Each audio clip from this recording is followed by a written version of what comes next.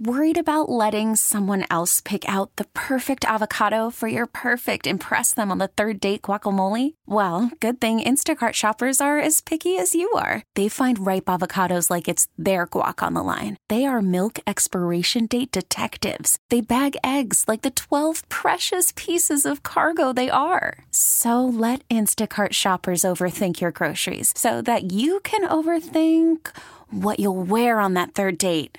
Download the Instacart app to get free delivery on your first 3 orders while supplies last. Minimum $10 per order. Additional terms apply. We get it. Attention spans just aren't what they used to be. Heads in social media and eyes on Netflix. But what do people do with their ears? Well, for one, they're listening to audio. Americans spend 4.4 hours with audio every day. Oh, and you want the proof? Well, you just sat through this ad that's now approaching 30 seconds. What could you say to a potential customer in 30 seconds? Let Odyssey put together a media plan tailor-made for your unique marketing needs. Advertise with Odyssey. Visit ads.odyssey.com. This was in the Globe this morning, was it not? Is that Nicole Yang writes for the Globe? The divide between the offense and defense in the Patriots locker room was brewing, according to Jonathan Jones, who joined us many times down the stretch. Jones said he found out via social media Belichick would not be returning, putting an end to what he called a shadow hanging over the season. Jones said, quote, "We could feel as players that things are going to be different. A fresh change was needed. I think after these last few years, the expectations in New England and what the fans expect and what the players expect, we haven't lived up to that.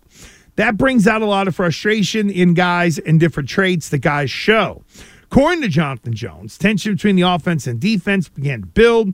New England's offensive production ranked in the bottom of the league, yet the defense managed to keep the Patriots competitive. Jones said, quote, "I think the division was something you could see was starting to happen. Something you never want to happen is offense versus defense, where the defense is like, well, we're doing our job, because one, that still doesn't win us games, and two, that doesn't help the locker room." Is this that big a deal? Because even in this, Jonathan Jones kind of couches it with it was starting to go that way. No, this is confirming what we all knew was happening. The defense was trying to say like it was no big deal, but you could tell that it was affecting them. You could tell that the defense was irritated, frustrated. Even though they were trying to cover up for it, it was obvious they felt like they had to do too much of the work. So they were like holding a grudge against the offense. Mm-hmm. So there was silos. This is where the silos are kind of start. Offense bitching about the defense bitching about the offense bitching about each other.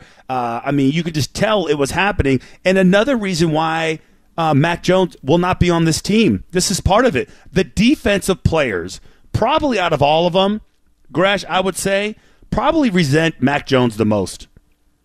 Probably resent him the most because they know everybody else. Because they know there was something there and in him. Because he was one that constantly put them in crappy situations, kept turning it over. Where they would give him good field position, he would screw it away. But a lot of the guys on that team also know how he played as a rookie and know that there was something there when he first came into the league, and then it's gone backwards. I'm not saying that they're not feeling that way towards Mac. I think the sort of angst grows because it's, he's better than that. What the hell is going on? And then when they went to Zappy, it was no real change whatsoever. And that's the thing, like with Jonathan Jones, when it said, it was starting to. Well, did it start and that's when they sat Mac and they put in Zappy and it got kind of worse in terms of, you're losing games 6-0, So there's a little bit of context there that's missing, but I want to go back to something you said. Go ahead. If they're all about knocking down silos in Foxborough and the defense was in their own silo, then how many of those guys got to go? Well, I would say those guys get a pass because I think there's natural animosity that brews from a defensive side when they are doing everything the way they should be doing it. And I think the animosity was directed at two different people, Bill and Mac Jones. Fair. Mac for just completely imploding and I'm just sick of him. I'm sick of his face. That's what I think the defense was, especially when they had to run on the field after they had good field position because he threw the stupidest interception known to man. Bailey got a pass because he was younger and wasn't supposed to be the starter anyway. There were no expectations for there were no expectations. And then for Bill, for hanging on to him too long or for ruining him. I do think those are real things, and that's how I think pick a side. I think you pick a side, and that's also, I think, where more younger players or guys like Jonathan Jones were like, listen, it was time for a change. We were all leaning towards Gerard Mayo. We all kind of knew that he was going to get the job. You know, other people that were on staff were kind of sending mixed messages, creating a diversion, creating uneasiness. Like, that came from players and staff members. That's a fact. I've talked to people inside that building.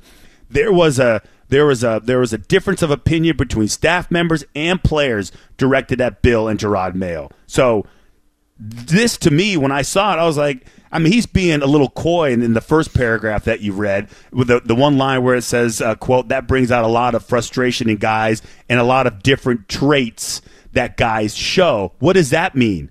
Traits that guys show. Oh, it could be anything from Mac and the way he comported himself to Jonathan Jones looking around and realizing, I got a lot of judgmental guys here on defense. And if we bring in a young quarterback, this isn't exactly going to be the healthiest environment, because if everyone doesn't buy in on the guy, why am I supposed to expect, because Big Bad Bill isn't there, that they're not going to build their own silos, side-eyeing each other going, yeah, this guy's a slap. If they did it once, how can I trust they're not going to do it again with a guy who might come in, might make a bad first impression, or people look at him and be like, God, this kid's lost. How am I supposed to get behind this? Let's build that silo again and start looking at people sideways. Yeah, but I think don't you think that you have you're more patient with a young rookie with lots of upside? If this is all about the offense struggling, it doesn't matter whether it's Mac Jones, Kirk Cousins, or insert young guy here. If this defense is, again, I'm using your thing, if this defense is just going to build their own silo based on what they think of the offense, why am I automatically going to think that those players on that side of the ball are going to react differently to what we're all expecting to be a struggle of a year offensively? Well, I think that's over now. Like, that situation is over. That was temporary. That was built over 2 years now. Think about it, with the Matt Patricia angle and then the Bill O'Brien, then the Mac Jones, and all that stuff was built over time. And now that all those guys are gone, you can really start fresh. You could talk about it like Jonathan Jones was. You can mention the fact, like, you know, that things were going bad. You could admit what was actually happening and how excited you are to start over again, because it had gotten out of control. So a 31-year-old corner is supposed to get jacked up over a young guy coming in when the team might be good 3 years down the road?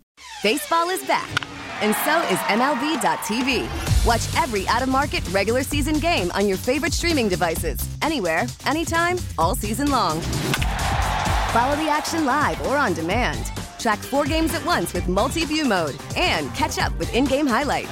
Plus, original programs, minor league broadcasts, and local pre- and post-game shows. Go to MLB.tv to start your free trial today. Blackout and other restrictions apply. Major League Baseball trademarks used with permission.